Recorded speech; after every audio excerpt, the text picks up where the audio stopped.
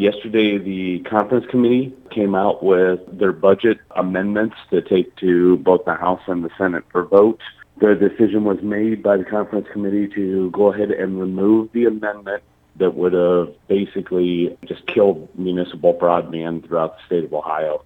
So that was thrown out. Big victory for us that Fairlawn Gig can continue to operate without looking over their shoulder. So tell me, how much did public opinion sway the decision, do you think? This was a huge grassroots movement. We had roughly 20 communities in Summit County that wrote letters of support or legislation for support. And then just our customers in general wrote over 700 emails to the legislative body.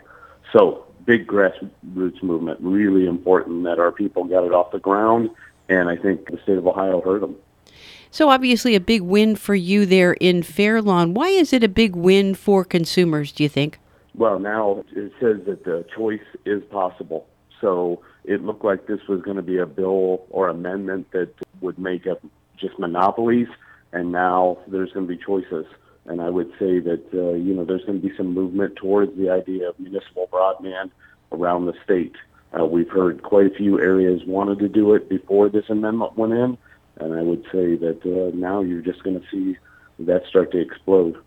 So now this is probably then full speed ahead on your plan to try to move your service into more areas in the city of Akron, correct? You're correct. We were working with Summit County before this amendment came in with the idea that there would be some type of a countywide ring that would be able to offer service outside of just Fairlawn, and it would allow all the communities to come up with their own plan for a utility. So it wouldn't have to necessarily be Fairlawn Gig, but they would be able to do fiber to the home or broadband if they wanted.